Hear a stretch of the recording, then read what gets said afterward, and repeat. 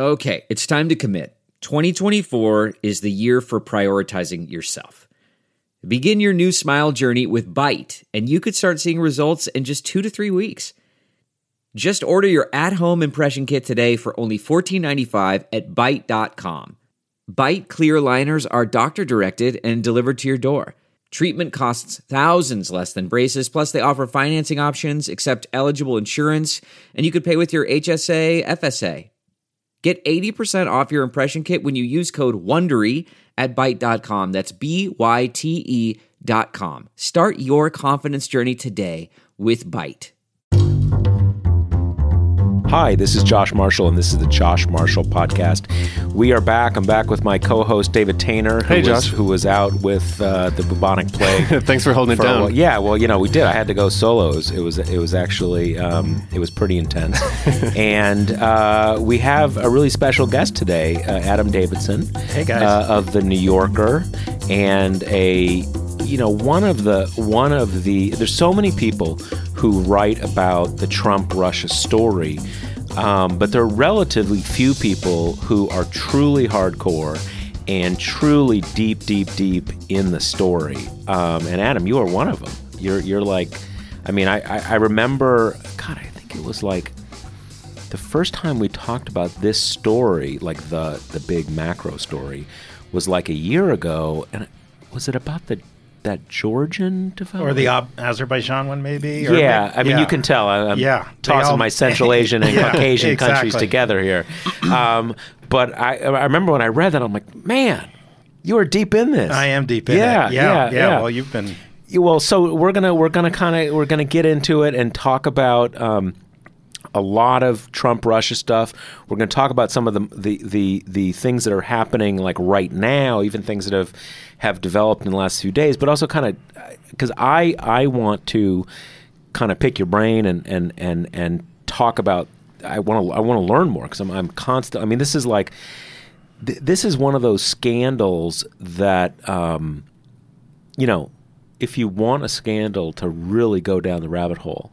And like there's an endless, range of things you can learn about. This is one of them because it's just endless. It's unbelievable, and helpfully for us reporters, although maddeningly as well. There's so much meat left on the bone. There are totally so much. Like I feel like there's so many deals that a reporter could just rip apart. And have you there's just as an example of that. A couple weeks ago there was that case there's that development in Indonesia. Yeah. That a Chinese government-owned company was brought in to build part of it, and they got they brought in like $500 million of loans from a state bank or state banks. And so this is a case where I didn't even know about. I mean, I kind of knew they were doing something there, but I haven't even really learned about this. The Indonesia deal, even without the Chinese, was already unbelievable, and we can get into it.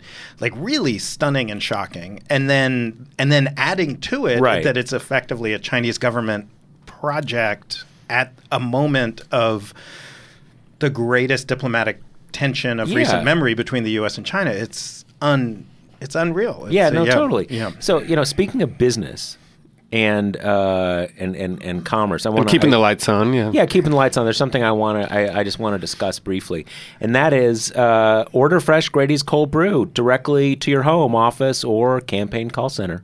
Drink it straight. Mix it in your favorite milk. Or add some vodka for the ultimate White Russian. Or add some Trump vodka for the ultimate White House Russian. I say every time, this is actually like in the ad copy. It's not me.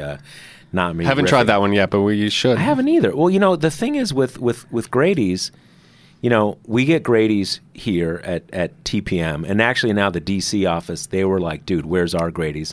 So we hooked them up with Grady's. Yeah, they're nice, thirsty for good.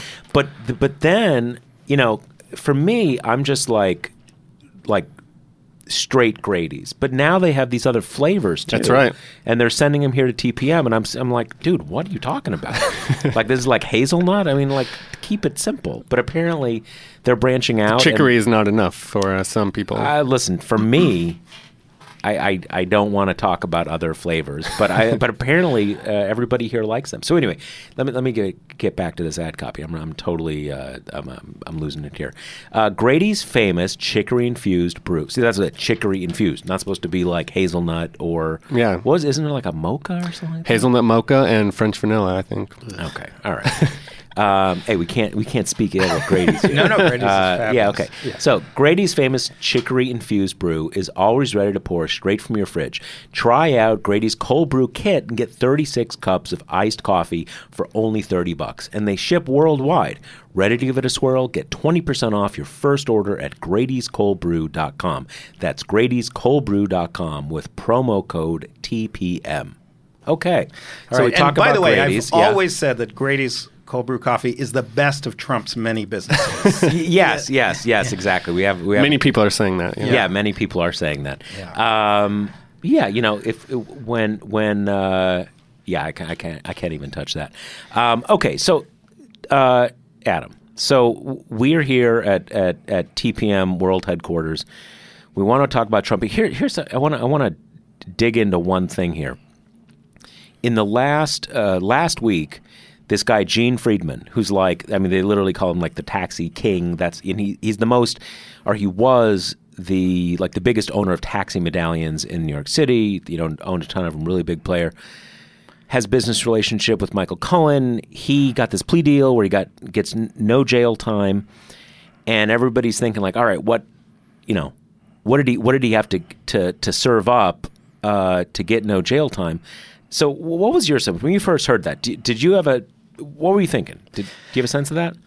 Yeah, I mean, I found that as a major moment in the in the Trump saga. I mean, it is hard, and I see you tweeting all day. I'm tweeting all day. We're both like each news story we're on top of. I mean, we happen to be paid a salary so that to stay on top of it. It's a full-time job, and it's still incredibly hard to stay on top of each development and understand the relative importance. Right.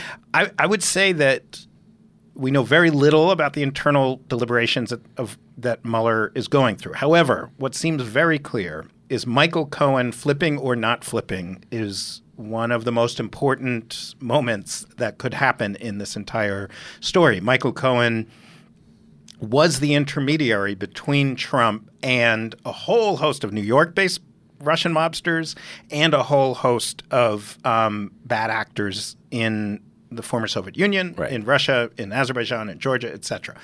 And we don't know where Michael Cohen's head is at, but the more pressure there is on him, the better it is. So at a minimum, what this tells us is Friedman, this taxi king, was bringing something to the table. We have to assume that was really decisive about Michael Cohen. Now, it could be not Trump related. It could be Michael Cohen for years before he got into the Trump orbit.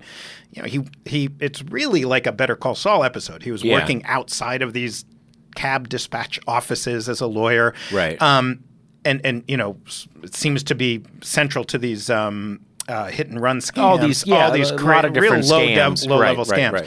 So it could be not at all Trump related. But as you had on the podcast a week or two ago, there is a direct link between the really sketchy outer borough Ukrainian Russian taxi cab business and Donald Trump specifically.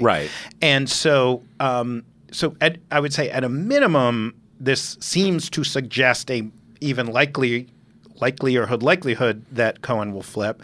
And then it may also contain some really powerful information about Trump himself. Because remember, Friedman was facing decades effectively a life sentence in prison. Yeah, well, I guess there was what I saw that I think there were 4 counts, each of which, in theory, and obviously you don't usually get the maximum, that each had or 25 years. So in theory, up to 100 years. He was never going to get that, but conceivably decades in prison. Effective life sentence, you could think, or certainly a long time. A life-ruining sentence. Exactly. Another plea deal results in no prison time at all. Is that right? And a much smaller like $50,000 fine, which basically. is truly nothing to him. And And it was something like $6 million before the Cohen raid. So here's the okay. I have I found out from someone who'd seen the documents that in various like negotiations that Friedman had in the taxi business, where you have to you're going to get a loan or something like this, and you have to say, well, this is my net worth. That he was presenting documents that put his net worth in the neighborhood of $700 million. Wow. Now, not in the sense now. He, at his height, he owned about 800 plus taxi medallions in New York City. At their height back in 2014, those things were worth $1.2, $1.3 million. So you can do the math there yourself. On paper, that's like $1 billion.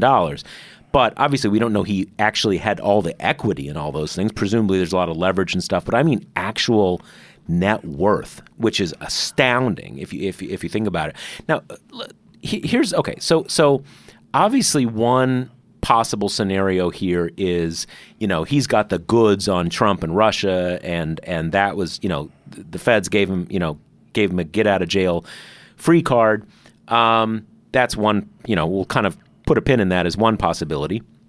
What does not seem likely to me is that he gets that kind of deal just for things that are internal to sort of corruption within the taxi world, which no doubt there's a lot of. I don't think you get that kind of deal just because, just kind of little stuff like that. Now, I assume what you're talking about is maybe stuff to do with money laundering into the United States and Russia, but just not necessarily to do with Trump or kind of Russian organized crime or something like that. That's sort of the alternative scenario you're talking about? Cohen, both before and even more so after, he marries his father-in-law's daughter, right. Schusterman. It's good coincidence when you marry your father-in-law's daughter. Kind of, I did it. Yeah, I did it. Well, yeah, and I'm thrilled I did. Many of us have. Yeah. Okay. So there's several overlapping things that feel, essentially proven enough that you can say it without terrible fear of libel. But let's just say apparently, allegedly. Yeah. A huge flow of money flowing from Ukraine. There's a very specific Ukraine to New York City pipeline, and then also a Russia to obviously, and that and can we go back big picture? So we can totally go back. Yeah. So if you look at the 1990s into the 2000s, and this is something I reported a lot when I was at Planet Money, and there's this amassing of an unimaginable amount of wealth in the former Soviet Union, as well as a handful of oil-rich states and China, tens of trillions of dollars, unimaginable amounts of wealth. And it's this unique moment in,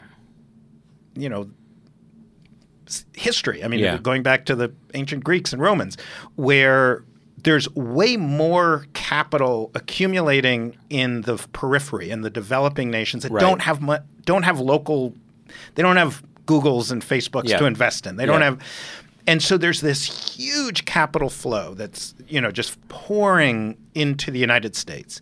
And part of that leads to the subprime crisis and all of that. But it's the exact same story. It's just the sort of illegal part of that story. It's all of these oligarchs amassing cumulatively trillions of dollars, and they want to get it either they want to invest it in something that will return money, and that doesn't exist at home. They want to get it away from Putin or whoever their local oligarch is, because the one thing for sure as an oligarch is someday someone more powerful than you is going to take everything you have. Right. Or maybe you'll get to die first, but your kids will get their stuff taken. So you want to get it out of the country. So there's this – we talk about Trump and Cohen as if they sort of just happen to come up with this idea. But there's this flow of money, this intense flow of money pouring particularly into London, New York, Miami, Los Angeles. And then at the same time, sort of coincidentally, having a lot to do with 9/11, as well as the after effects of the war on drugs, there's a huge increase in our monitoring of illegal financial behavior. So anti-money laundering, foreign corrupt practices, money laundering, all of this stuff, we're dramatically increasing our supervision and demands and sort of norms. Right. And then just to add one more thing, there's the institutionalization of real estate in America, corporate real estate, that more and more of it is going through these very formal channels so that pension funds and Fidelity and Vanguard and all these people can invest in real estate. So you have these major, huge forces, all of which mean... And let me stop you right there. So, and when you say the formalization, I assume what you're talking about is that you can invest in real estate sort of in the way that one can invest in stocks. You don't need to have an individual relationship with the owner of the company. There are markets and that individuals and large institutions can invest in real estate in that way through sort of like through like REITs and right. other devices, where very much like subprime mortgages and others where you bundle a bunch of commercial properties or hotels or whatever it is, and then you sell off shares. I mean, there's a decent chance that in your pension fund, your 401k or whatever, you have, you own a tiny bit of a shopping mall in Independence, Missouri or something. Awesome. And in fact, that happened. The Fed, when they were buying distressed assets, ended up owning like a shopping mall somewhere in the Midwest. Right. And so all of it. So the reason I'm saying all these, seemingly boring macroeconomic things is that it creates these conditions where there's more money that wants to find a place to hide, and it's harder to hide it. So the price for helping them hide it is higher, but the risks are higher. And a lot of that is going into London, which was pretty wide open, but a lot of it is coming into New York. And Trump was essentially screaming, I'm open for business. Right. I'm open for business. Now, the taxi cab.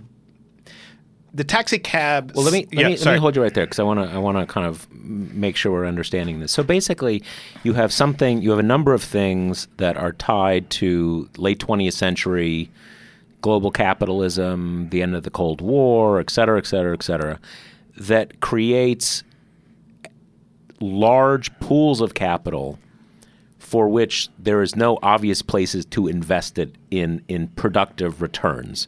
And there are both economic and political drives to get it into places that are perceived as stable investments and strong rule of law states, i.e. London, various parts of the United States, to make it safe and kind of lock in your money.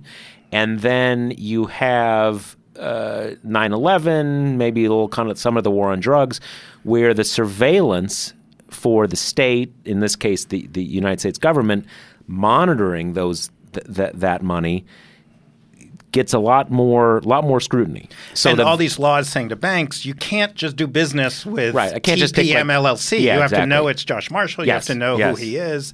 And if he does anything funky, you got to file one of these now famously, we all know about SARs, suspicious activity reports. Yeah. And so the reason I say all that is to say that we shouldn't think of a Brooklyn-based, Ukrainian-owned taxi cab medallion business as, totally separate from Trump Tower. It's just a subset of various places that are on the receiving ends of these flows of money, and that money needs places to go. And maybe it's cabs, maybe it's a Trump development, maybe it's buying up units. That these are all kind of part of the same. They're all part of the same picture. But there's not an infinite number of options. Right. You cannot take your $300 million of, ill-gotten corrupt gains, or even not ill-gotten, but you don't want to announce it. And it's really hard to just buy Google stock. It's hard to, open your own, bakery, or, there's a whole much of America and the UK, EU, et cetera. To open a business, to do business, there's scrutiny. Right. One place that was really transparently and deliberately opaque was real estate. It was self-policed because of this institutionalization. If you want to sell, let me ask you a question. Okay, so I'm the Russian oligarch. I've got, you just mentioned $300 million.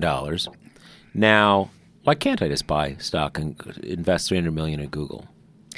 So you have to go through an intermediary, which means a broker, right? And the broker, and when every financial transaction. So there's the bank that sent the money.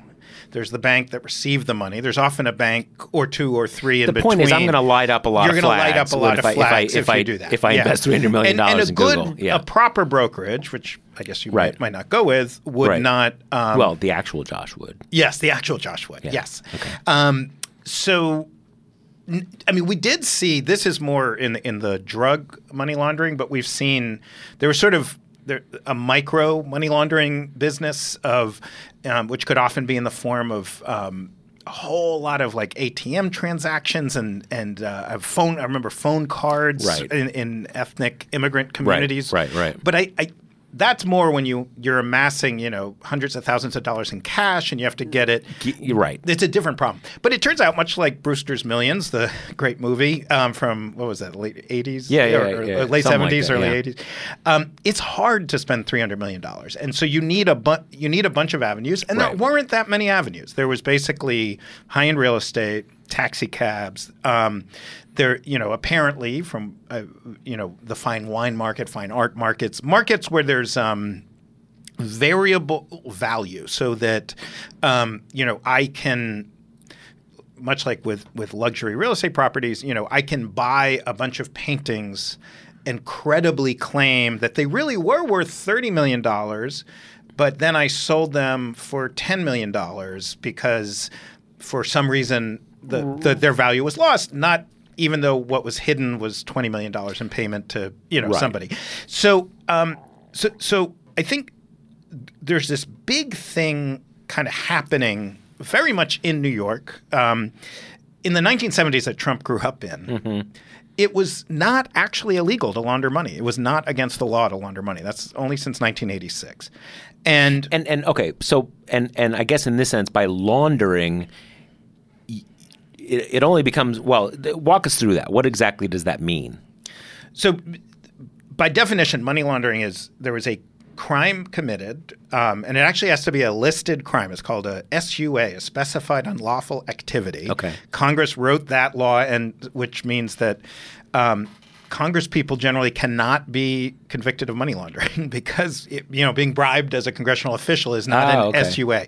But it's things like tax fraud, and I mean it's all the things that Trump's cronies were doing: corruption, stealing from a state. It can be in another country. So it can't just be like you're sleazy and you're moving money around. You don't want people to know.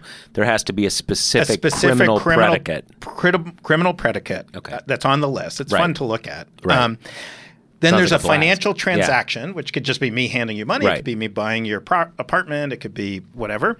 And then you have to show an effort to conceal. To conceal. There's like either an effort to conceal or an effort to not pay taxes or to further the original crime. Okay. So I'd say there's zero question that the Trump organization has made a huge, we don't know the exact number, but certainly double-digit % of its income from money that came from criminals and that helped them further their crime.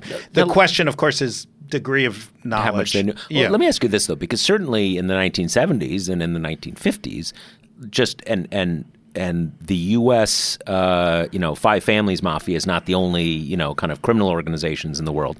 But certainly there's, for decades, been those guys need a way to take the money they're making in gambling rackets or drugs or extortion rackets and get it into the official economy. So there's always been kind of a need to clean up money like that, right? Right, but the act of laundering the money was not in and of itself a crime. It could be an indication of other crimes. Understood. But you really could. I mean, I looked into this actually, and according to bank examiners I spoke to, in 1979 or 1983, you really could walk in with a suitcase with $10 million in cash and go to a bank. And just didn't matter where it was from. And just say, my name's Frank. Yeah. And cool. Yeah. All right. Yeah. Okay. So you got you got all these things coming together. You got the money that needs to go somewhere. You've got the heightened scrutiny. You've got the laws on the books that make not just where you stole the money in Ukraine a crime, but trying to trying to sneak it into the U.S. a crime. Okay, so that gets us into the late 80s. We're with Trump. So where are we now? Okay, so this was all my long-winded answer to the implication of what Michael Cohen was doing. So I think that something that seems to make a lot of sense of the facts is that there's the Trump organization has clearly always been very comfortable doing business with mob figures and Seth, who we talked to a few weeks ago, kind of made this point. Like from the very beginning, Trump was basically seeking these people out. Not just like I'm going to turn the other, kind of look away, but like, this guy from the Colombo family needs some, talk to him because he may want to buy some units. Okay. Right, and he might buy some units. Yeah. But I'd say that we talk about, Trump couldn't borrow money as if that's like, I guess his credit score fell or something. I see it differently. What I see it is after 2001, 2002, the world in which Trump lives changed fundamentally from it being fairly standard practice to take large sums of money secretly and not ask questions to that being a huge choice that cuts off your path to more legitimate sources of revenue and business activities. And that's basically because post 9/11 and terrorist financing. Terror financing, right. and other factors too. I mean, they're just there were people in the 90s who just were trying to build up this capability, and it took a long time because you really need an international consortium to you needed to get the Europeans on board, right. And it took them a long time. Yep.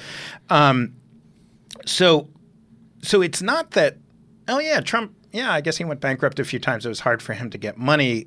It was he made a choice to stay in the illegal economy while New York and a lot of real estate was kind shifting. of cleaned up. Now, right. I will say that doesn't mean it's really clean. It means that they played more sophisticated games to still facilitate money laundering, but in a more in a non-illegal way. I mean, they structured deals in such a way. So on a moral basis, I don't know that Trump is wildly more, but greater legal vulnerability potentially. Yeah, much greater legal vulnerability, and also much less upside. I mean, you look at even people like Tamir Sapir, who was Trump's partner on the Bayrock deal. Here's a guy, I mean, a real classic, cab driver who suddenly worth a few $100 million. Through one weird oil deal, he somehow suddenly from a cab in Brooklyn owns $1 billion worth of oil in a tanker somewhere. It makes no sense. But you see the Sapir organization really trying to become one of these institutional money players. And they're partnering. This is a big thing that's happening, particularly with Jewish Russians, and it where the recognition that once you can sell to TIAA Craft, to Fidelity, it's billions of dollars you have access to. You can just operate on such a bigger global level. Let's back up here a little. So you have Tamir Sapir, the background, Bukhara or somewhere in Soviet Central Asia or whatever. So he's in the U.S. as an immigrant, and so these guys are these and others are setting up companies. Where a big real estate company which will buy and sell big properties, which will invest money to make major developments, and when you're kind of doing it, at first maybe you're kind of grabbing money from various sketchy players, and that's one way to do it. But at a certain point, you want to be able to go to the California State Pension Fund and say, okay, let's talk $1 billion, and you start accessing that kind of money, and then you're kind of at a whole different level, but you kind of have to go legit and get big enough and have internal controls. And but it would have been actually Victor Vekselberg, who just came up as this guy who gave Cohen. Columbus Nova guy, right? Columbus Nova, major institutional investor. You look at their holdings, it's not we have this one property, in Sri Lanka, and then this other property in Brighton Beach. It's we have serious this portfolio stuff. of assets, hundreds of thousands of assets. I mean, you go, it doesn't seem impossible. I mean, forget who Trump is and how, whether, just what the Trump Organization was in 2001, 2002. Right. There was a path. Maybe he was temperamentally incapable, but there was a path that a lot of companies did of accessing that institutional money and becoming a true global brand. That was a real option. And I think you see a hint of that in, from what I've heard, Ivanka's plan for these 3- and 4-star hotels, which has totally collapsed, but the American Idea and Scion hotel brands, where you're starting to become a real proper big company. Right. You're moving toward... And that doesn't necessarily have to be a public company. That can still be a private company? Oh, yeah. It can very much be a private company. But it can be a private company not just worth billions truly worth many billions, but also with a diversified, steady income. I mean, remember, this guy, he has 14 hotels. He has 4 commercial properties. I mean, he's... a lot more money than I do, but this is a rinky-dink from a sort of New York, you've been playing these waters for decades kind of operation. So why, as best we know, does he not sort of, go legit as you're describing in that time period? Is it because he'd had all these bankruptcies and stuff that option wasn't open to him in 2001, 2002? No, I think it was open to him. I think it was open to him, even if there was criminal wrongdoing. I think my assumption is it's a temperamental that... Because presumably you got to give up control. You got to, even if you're not a public company, you have to sort of run things in a systematized, get real accountants to look at books and stuff like that, and you can't be running it sort of out of your back pocket sort of thing. You can't be, and you have to defer things today for the long-term benefit. In fact, you might be, and so, he just had to not fire Comey, and we would not be where we are now. It's so let me. So, but the key point here is, for whatever reason he made that decision. Once you make that decision, you're sort of married to getting money from shady folks, because there's just going to be a lot, all the legit money is going to go in the other way and is going to go through the other system. And so you are married to it once you make that decision. And so, that's why you start seeing you start seeing this huge push overseas, just dozens and dozens and dozens of trying to make these overseas deals with, Michael Cohen, Ivanka, and Don Jr. Just traveling the world, trying to hustle up these really quick hit deals, because we're used to saying, oh, he couldn't get Citibank money, he couldn't get that money. A lot of deals in New York, there's syndicated loans, there's a lot of ways of financing things in New York, but just he made the other choice. Let me ask you this. Okay, so let's go back to 2002. So this is the point where he's making that kind of choice. What in 2004, 2007, 2010, what can you point to and say, okay, here's how we know here's the evidence. We know he made that choice because we see this, we see that. What are those things that in the subsequent 15, 16 years that we look at and you say, this is the proof because we know he did this, he did that? What are those things? So Trump Soho, I see as something of a transitional moment. I mean, because it is with Tamir Sapir, who at that moment is trying to do the other thing. And really does. I mean, you see the Sapir name around New York on some very legitimate and properties. He passed away. His son runs It's now his son, Alex Sapir, Sapir, and his son-in-law, Rotem Rosen, who's the guy who was with Michael Cohen. Hanging out with Michael Cohen. Right. Yeah, okay. Rotem Rosen also married his father-in-law's wife. It's everywhere, yeah. So, because we can look at Trump Soho today, and for those who don't follow this with the obsession we do, the Trump Soho was, needless to say, not owned by Trump, nor was it in Soho, but it was a very weird project where it was this odd odd footprint, a sort of a bunch of different leases or a bunch of land put together in a part of New York that wouldn't allow for residential construction and couldn't really. It wasn't clear would support a hotel either. It's sort of a random location. It's in downtown Manhattan. It's funny. Like in theory, I knew where it was a long time, and then you and I and a number of other reporters had a dinner a month or two ago, whenever that was, at the Trump Soho, which now has a different name. And when I knew the address, but I hadn't been there, and I get there, I'm like, man, what the fuck? It's farther west than it's over in the entrance to the tunnel, kind of where you go to get to the tunnel, like on Varick, or exactly. It's in a for people who don't know New York, it's not that it's gritty. It's in an area where there's no residential stuff and not really a lot of stores. It's just a funny place to have what is sort of billed as a sort of a snazzy, fancy kind of prestige hotel. It's just if you were a wealthy person coming to New York, you want to stay somewhere, no matter what the hotel, you come out and you're like, there's nothing to buy. Like there's no stores. It's just a funny place. Yeah, it's a very funny place. It's one of the few really dead places in Lower Manhattan. Yeah. And it was also a weird financial structure where they would sell the hotel room. So you could buy a hotel room and you would have the right to stay in that hotel room.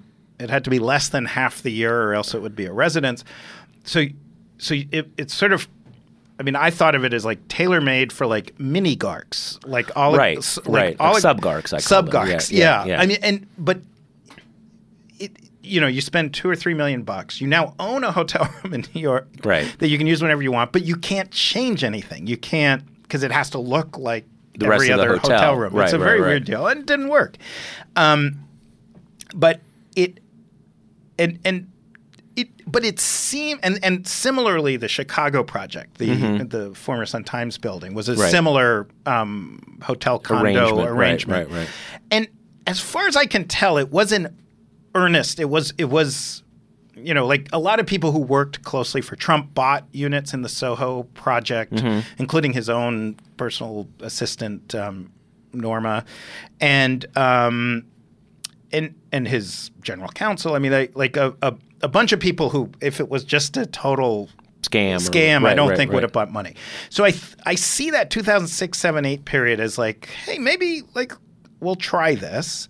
And it's a total disaster. They're completely not up to this task of building and maintaining, doing due diligence on their partners. This is where famously, Felix Sater was running the project. So you see this as as sort of an attempt to kind of go legit and get into that world? I think that it was so the reason I see it as a transitional moment is it's to me they're both doomed for failure. It looks that way, but we also know that there was a financial crisis coming 2 years later, and we know a bunch of things that you wouldn't have known at that time. It doesn't seem incompatible with a plan. It seems like a very Trumpian way. I mean, you're doing business with oligarchs and some very sketchy money, but you could imagine if those two projects succeeded, you could imagine them forming the basis of a more legitimate approach to business. Got it. Okay. But after that, it's this real frenzy. I mean, like a crazy frenzy and that really hits in 2010, 11, 12, where frenzy within the Trump world. Within the Trump world for these international deals. And this is where, so there's between 06 and 2010, there's a bunch of other deals, Phoenix, a bunch of deals in Florida that, and then there's the whole golf business where in some cases he's actually, taking, there was a golf boom just as there was a housing boom. And so he is in some cases buying sort of down on their luck properties, giving them a facelift and he's improving them, but it's not, no one's getting rich off of that. You might make $1 million here, $1 million there, but you're not going to get really rich off of that. So then certainly by 2010, a major focus is this international deal making. And there, it is very hard for me to see that as at all compatible with actually trying to build a real global business or any kind of business. These are frenzied, hurried deals with untouchable people who no one would do business with. Deals that are just not going to bear fruit. I mean, the deals I looked at most particularly in Azerbaijan and Georgia just seemed, nonsensical. If we're talking about Trump Soho, these were truly in the wrong location, the wrong product, the wrong place. There was, if anyone believed in them, they were really deluding themselves. Now, so are these the kind of projects that it may not it may not come to get, it may not be there in 10 years, but right now you're going to have $5 million. You need that $5 million, so you sign up. That sort of thing. You need to keep making deals to keep the cash flow coming. There's a even volume if they're not of deals. Gonna, okay, yes, got it, exactly. got it. And they are $1 million here, $2 million there. Let me ask you one thing, because one of the things that comes out of the Trump Soho reporting deal, whatever, is there's a few different players, two big international, or at least people with international money players there, Trump, and in these lawsuits that are generated out of when everything fell apart, you have these things about okay, we were a little short of money, and then $50 million showed up from Kazakhstan. So there's some very weird stuff going on in that kind of seems sort of similar. How does that play in? I guess, yeah. So everyone talks about Felix Sater when they talk about Trump Soho. And, we now have a fuller picture of Felix Sater. He did, serve jail time in the 90s and was part of a mafia pump and dump scheme. But when I look at his behavior at Trump Soho, I see somebody who's really trying to make a building that works. Mm-hmm. And he's trying to put money together, and he's not obsessively, doing a lot of due diligence. But I don't see him, and I feel like I'm alone in the journalistic field in this. I don't see him as he's the guy who we're going to – his partner, Tawfiq Arif, right. This is the guy I'm really interested in. This is a Turkic ethnic guy from – I guess born in Uzbekistan, was very much part of the Kazakh mob. People have told me a killer, a vicious, vicious killer. Deeply tied to, basically owns much of the Rixos Hotel, which is just this amazing hotel chain that it just seems like it's just a money laundering, it's barely a front. And where? So he was partners with Saif al-Islam Gaddafi, Muammar Gaddafi's son. He was partners with the guys I wrote about in Azerbaijan, the Mammadov family. It's actually the only other project, really big international project they did aside from the Trump Tower. And he's worked with Tamir Sapir. He worked with a bunch of other really sketchy people. Very tied in with Erdogan, the premier of Turkey, and central to a whole network of really bad actors around the world. Mm-hmm. And so if there's sort of a character at the center of all this, I think he's a pretty good candidate that we don't talk that much about. Now he got busted later in some sort of prostitution ring. Yeah, in 2010, which is right when the deal is falling apart. He got busted for having this yacht with underage prostitutes. The charges were dismissed in a way that I don't think anyone feels probably not legit. Right. Okay. And then, but he's living in London. He's sort of in hiding. Living his best life. Living his not his best. Yeah, but he's living his life. Living quietly. Right. Because you see very quickly Trump going to a lot of the places where Tawfiq knows folks. So, he goes to Georgia and does a deal with a Georgian company with deep, deep Kazakh ties. Mm-hmm. And then Michael Cohen goes to Kazakhstan to negotiate a deal. I don't know that Tawfiq Arif was the middleman, but in my mind, I think of it as like you could have gone the Tamir Sapir route or you could have gone the Tawfiq Arif route. And which is not to say Tamir Sapir is like the greatest guy in the world. It's just you could have said, okay, Trump Soho didn't work, but we got a lot of hard work guys and we got to build a lot of capabilities and we've got to build a real legal operation and do due diligence. And one day, maybe, if we really work hard, we could be a sort of operating at that level where big institutional money will come in and then you're playing in a different area. Yeah. And you can imagine why Trump would have not even thought of that. Right. Well, okay. So some of the people, like when we talk, and I don't think there's necessarily a contradiction here, just sort of different ways of looking at it. That when we talked to Seth a few weeks ago, to him, the Trump's openness to organized crime figures, relationships to people from the former Soviet Union, goes all the way back to the 1980s. In sort of a progression that grows over time, but. So that, and what you're saying is a little different. That you have maybe that broadly speaking is true, but also over the 80s and 90s and into the first years of the 21st century, you have a process of institutionalization and kind of tightening up or regularization of the commercial real estate world, and that Trump basically does not choose to join that.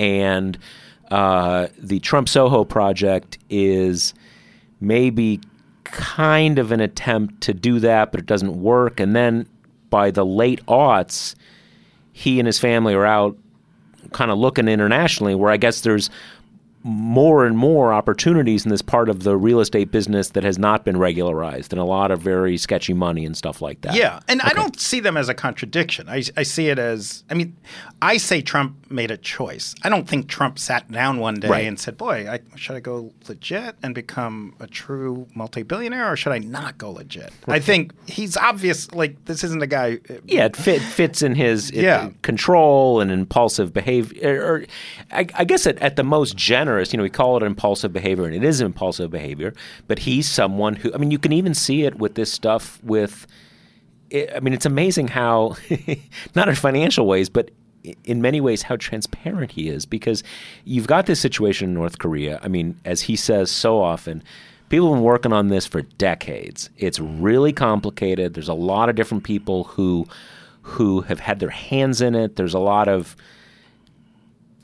diplomatic knowledge. There's a lot of scientific. There are all these things, but he really sees it as, I want to sit down with this dude, and I'm going to sort of, cajole and threaten and praise, and I'm just going to ace this thing. And that's clearly kind of how his mind works. And so that's probably in a way the sort of the best explanation of why he, maybe without making a conscious choice, goes down that path. Absolutely. And it's way better for him, for his immediate gratification needs. What happened with these deals? We saw it. We've heard vivid descriptions. There's even video of when the Georgians came to meet him and they brought Mikhail Saakashvili, the president of Georgia, and it's these sort of amazing videos you can see on YouTube where the president of Georgia is just like one guy sitting on the opposite side of Trump's desk, and Trump is, of course, showing them every magazine cover he's ever been on and hitting on the attractive young minister of such and such. Right. And so it fed everything you would want. He goes, when he visits another country, he's treated like a head of state. All these people come up and kiss his ass and offer him millions of dollars. And so, you can just imagine if you happen to be the guy in the office who's like, Don, I know that's a great meeting, but I have this other meeting. It's called anti-money laundering due diligence. It'll just take 3 weeks, and we need to build, it's so never going to... The stuff, the long-term stuff is just not as fun, basically. It's not as fun. It's not as immediate. It's very abstract. I mean, right. it's you'd have to, this is not a man who's capable, I don't think, of thinking through the abstractions. Or delaying gratification. Yeah. So it seems like he had So I don't disagree with Seth's point. What I say is just the context. I mean, this is the worst metaphor or simile to use ever. But I think of, when I worked in public radio in the 90s, there were lots and lots of people who thought, like me, working in public radio or working in print journalism or working in any of these fields is the best thing ever, and I'll just do it for the rest of my life. And today we have a different view because the world has changed. Right. And somebody who today is saying, I just think print subscription journalism is the way of the future. The context has changed. That's all I'm saying. The context changed dramatically, and Trump didn't change with the context. But I think how he might have experienced it is actually the context changed in a really good way, because if in the 70s and 80s and into the 90s there was a competition for shady money, there was a lot of people who were open to doing business with shady money. By the mid to late 2000s, there really are not globally recognized brand names that will do business with these characters. So in some way, it's more of a buyer's market for him. It's a buyer's market. Yeah. The money he's offered is higher. I mean, we know from the Trump Soho, for example, when Felix Sater's Criminal Past came out, and it was revealed that this deal could actually fall apart because you have to disclose if any. Yep. Trump's response was, "I want a bigger cut." That was his immediate response. Right. And so I think for him, it might have been like, wow, I used to have to like. Right. Well, look, this is, the reason people go into drug smuggling as opposed to, import, export fabrics. I mean, the parts of that industry that are legit is that you run risks, you get huge payoffs. Right. And so, I mean, the gains, I mean, economists have a whole way of explaining these things. You are assuming risk, and you are getting a premium for assuming risk. And there's a consumption value for Trump. So that's the other additional, by which I mean it's not just a return on his equity or whatever, or payment for his time or his name. It's also fun. It's fun. Right, you get the sort of the ass-kissing premium when you look go at to the Agalarovs showing up or something like that. So okay, so I'm glad you just mentioned the Agalarovs, because we're coming to the end of the episode here. So let's bring it up to 2013. You've got this I don't know if it's the second or third attempt to build a building in Moscow. You've got the Miss Universe pageant that happens there. Obviously, we've got this whole question of what maybe happened in a hotel, blah, blah, blah, blah. But walk us through, so you've got this oligarch who has his own reasons why he wants to sort of cuddle up to Trump. Trump is open to the cuddling. They have this thing.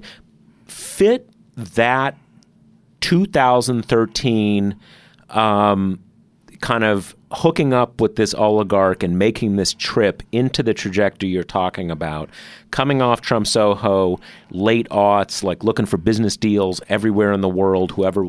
How does that fit in? How does that fit into the progression? Sure. So there's a few things that are worth pointing out. We still don't have a proper picture of the network. Was Trump interacting with a specific network of people that, where there's a clear, this person introduced him to that person, here was the center person who was kind of calling the shots? So it may be a little more, it's possible it's a little more organized than it may look on the surface. It's possible. And, there's a lot of people of Turkic descent who aren't from Turkey involved. Mm-hmm. So there's the Agalarovs, the Mamadovs, Tawfiq Arif, and then there's a lot more Kazakhs than you would normally expect to find in a. And just to give people some context, I mean, we think of Turks as the people from the modern state of Turkey, but basically across Central Asia, there are a number of nationalities that speak Turkic languages that are considered ethnic. Turkic ethnicities, and so that's who we're talking about here across Central Asia, basically. Azerbaijanis and Turkic Kazakhs, and because as I understand it, they came in across Central Asia and eventually conquered Turkey. So it certainly is a network. I mean, he's doing business with people who know each other from other patterns, but it could just be like, you and I know a lot of the same people because we're in the same field. Right. Or it could be that there's one or two businesses that are sort of central to all of this. And Michael Cohen clearly is a central part of that story, whether it's a loose network or a more formal network. The Agalarovs are a big step up, I would say. They're a big step up in wealth, and they're a big step up in international prestige. They're wealthier. They're closer to the Kremlin. As I understand it, they're not the Putin buddies that they've sometimes been advertised as. I mean, like all oligarchs, they have to be in good with Putin. But Josh Yaffa, who's the New Yorker's guy in Moscow, tells me, from a Putin perspective, the Agalarovs are not pretty you're right. Right. But they made a lot of money by building a lot of things for Putin and doing favors for Putin, like everybody. But they're a big step up. I mean, the Mammadovs, who he does business with in Azerbaijan, they're certainly rich. I mean, they're worth over $1 billion. But even Azerbaijan is this relatively small country that was a backwater of the Soviet Union. And even in Azerbaijan, the Mammadovs of the oligarchs were kind of the on-the-outs, lame, kind of losery oligarchs who since have lost all power. And, his partners in Georgia, Georgia's a very small country, 3 million or something, and his partners there were much less wealthy and influential. So the Agalarovs, big step up. You can see why this is a relationship, like this is the thing he's been dreaming of. Talking to him about a Trump Moscow, talking to him about accessing the inner circle of the Kremlin. And now, here's what's interesting, though. It's interesting that it just peters out. I mean, the relationship continues, and they stay in touch, but he finally hits, he's getting closer to the big time. Right. But we don't get a Trump Moscow. We don't get we don't get the next big deal. And that's where I have a hard time. I mean, they're clearly still on very good terms with the Agalarovs in 2016. Right. So this is where Glenn Simpson of Fusion GPS, in his testimony to the House that was released, he posits he really asks a question, but I find it a very powerful question. You see Donald Trump knocking on these doors frantically, and his kids really knocking on these doors and staying in close contact with these folks. But nothing coming of it, nothing big. And this Agalarov's building malls and hotels constantly. And let me just kind of make sure I understand this. So basically, a lot of these players with Tawfiq Arif. Tawfiq Arif. These guys, these are very wealthy people, but they are, kind of in the from the periphery of the former Soviet Union. I always say third-tier oligarchs from third-tier nations. Okay, right. Yeah. Whereas the Agalarovs are, they may have a Central Asian background, but they're in Moscow. That's where they're based. In Moscow. They are at a big jump up in wealth, just how many dollars they control, and he may not be like Putin's best buddy, but he is in that inner circle. Let me take that back. Not inner circle in the sense, basically in the the inner network, basically, of however many oligarchs are, close to power like that and building stuff in Moscow and all. Exactly. Okay, so they're a second-tier oligarch in a second-tier nation, but to Trump, who clearly perceives them as big. as first of all, he clearly perceives Russia as a first-tier nation, and right. and seems to perceive the Aguilaras as a first-tier. Okay, so they have this Miss Universe pageant in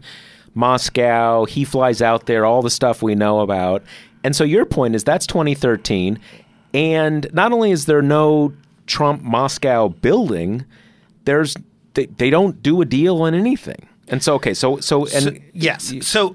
We've just talked about how Trump he can't wait a week. He can't wait an hour. He can't, but he's maintaining this relationship with the Aguilarovs, years after the thing he dreamed of falls apart.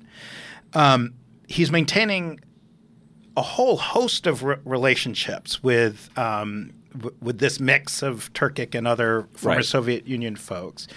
Most of them are not returning any cash that we know about. And so this is where you start asking the question. By returning cash, you mean like he's looking to do deals. They're not actually putting up any money. They're saying nice things, but they're not putting up money. They're not putting up money. Okay.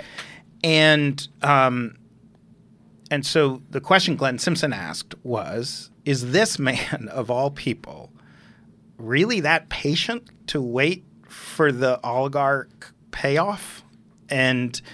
Or is he actually successfully conducting business that we don't know about? In other words, is he – and so for me, there's zero question, did the Trump organization make money from money laundering and from corrupt officials? We know that. That's done. That's established. And we know that to some degree they knew that their business was putting a gold brand on global – dirty money. Yeah. But to what extent were they doing more than that? And so you look at, David Farenthold's story on all the cash payments, the sudden pivot to cash that increases after 2013. I mean, the most cash spent is 2014. Right, okay. On this Scotland deal, which is just bonkers. I mean, spending hundreds of millions, $200 million on a golf course that's never, ever, ever going to return anything like that money. First of all, where's the money coming from? Where did he get it? We can't. So, again, let me just make sure that I understand this. So what we're sort of posing here is, big shindig in 2013, everybody's pals, but at least from what we know about, he never actually gets the money. You court investors, you eventually want them to put some money on the table. It never happens, and you're saying, and it makes sense to me, that Donald Trump is not someone who just keeps, who has a lot of patience, so it doesn't make sense unless there's another part of this that is not visible to us yet, and we're hypothesizing that all this cash spending may be the other thing that is happening, where all that money is coming from. Exactly. Okay. And so it is a way for me to make sense of the whole long, overly – because it's actually this interview right now is the first time I've fully put it all together, so I apologize that I wasn't as tight as I sometimes try to be. But it makes sense of the full picture that, one version of this really is he's kind of a sleazy, seedy guy. He made a bunch of seedy, sleazy decisions, and he's not very good at them either. And that does explain everything. Right. But another explanation is the world changed. He saw it in some way, and he did not turn down the big money. He went for a different pile of big money, and he's been getting that big money, and he's been hiding it from us. And we certainly see that he's spending more money than we have reason to think he had. It's possible he just had an unusually high profit margin on his 4 corporate buildings or something. But another explanation that makes sense of the whole picture is he was getting tens or hundreds of millions of dollars in money to launder, and that's makes sense of the whole thing. Okay, so it is funny because you have that and this is this David Farenthold Washington Post piece from maybe now 2 months ago, something like that, which is basically, everybody talks about Trump, debt. He talks about himself as the king of debt or whatever, and yet at a pivot point that starts in 2006 and I guess accelerates in early in this decade, starts paying cash for a lot of stuff and a lot of stuff that like, well, why would you buy that? Like, kind of things that don't, where the immediate payoff or even the eventual payoff doesn't seem that obvious. Okay, so finishing up, so where does that leave us? So presumably all of this stuff, we can't see Donald Trump's tax returns, but Robert Mueller can look at his tax returns and has the investigative tools to presumably look at almost anything he wants to if it is connected to his original brief. So I guess that's kind of the unanswered question of whether or not that supposition, that hypothesis, is true, and if it is true, whether that's one of the things that Robert Mueller is looking what into. we know for sure is there's all these scummy characters sending money to Trump. We know now much more than we did just a few months ago that Trump's business ties and any possible collusion are very tightly linked. These are not separate investigations. This is one investigation. And so there's a whole host of details that probably do, I don't think you or I are ever going to be convinced that Trump was actually just a legitimate businessman who also is an unimpeachable president, but will have huge implications about, when was he paid, how much was he paid, what were the, that kind of stuff. Right. Now, it is a very high bar to convict someone of international money laundering, international foreign corrupt practices. The Department of Justice does it very rarely because it's really hard. You have to prove a crime in the other country, then track all the money and show that that specific money came from that specific Even though crime. money's fungible. Even though money's fungible. It's a very hard charge. So will we get actual indictments? Probably not of Trump, but of people near him. Will he be an unindicted co-conspirator? Or will we get that narrative that lays this out clearly? Because I just tried. I don't think I was as clear as I could be. No, I think I got it. I enjoyed it. It's a pretty confusing story. People can email in and tell us whether they got their head around it. I have a different understanding of things now towards the end of this interview than I did at the beginning. All right, good. Me too, by the way. So, and then how does that translate into the political process? Right. Does this narrative land? Obviously, there's some huge percentage of Trump supporters who there's no changing their minds. But you don't have to change too many of the Republicans who didn't vote in the primary for Trump to really fundamentally shift the political dynamics of the country. So I think there's a whole bunch of, technical, specific fact questions that will have unbelievable import. But for me, I feel increasingly comfortable thinking of the Trump organization, certainly as a organization whose one of their main functions was to abet international financial crime, and increasingly it seems to actually participate in that financial crime. But that participation, we have more work to do to really nail it. Right. Okay. So just to finish up, so this deal in Indonesia that, again, touched up with the PRC a month ago or a few weeks ago or whatever like that. Presumably this is one of many of these kind of like you're just like hitting the road internationally and looking for oligarchs and subarchs who want to get in business with a big American brand and they just cut a deal. So, like, is that the right perspective to see that? That one really seems like Harry Tanasedjo, or they all call him Harry Tano, who's the Trump's partner in Indonesia. The more you know about this guy, it was inevitable that he and Trump were going to work together. He really, every single person Trump deals with is called that Donald Trump of his country. Right, because it's a very similar, but Harry Tano is very similar. Okay. The only Russia connection that we know explicitly is Harry Tano is a huge fan of Putin. He's run for president and said he wants to be a Putin-like president of Indonesia. He's gotten, I think, less than 1% of the vote. Right. He's a really, really scummy character. He made his fortune by essentially stealing it from Suharto, the dictator's daughter, by being her financial advisor and sort of pulling a bunch of scams.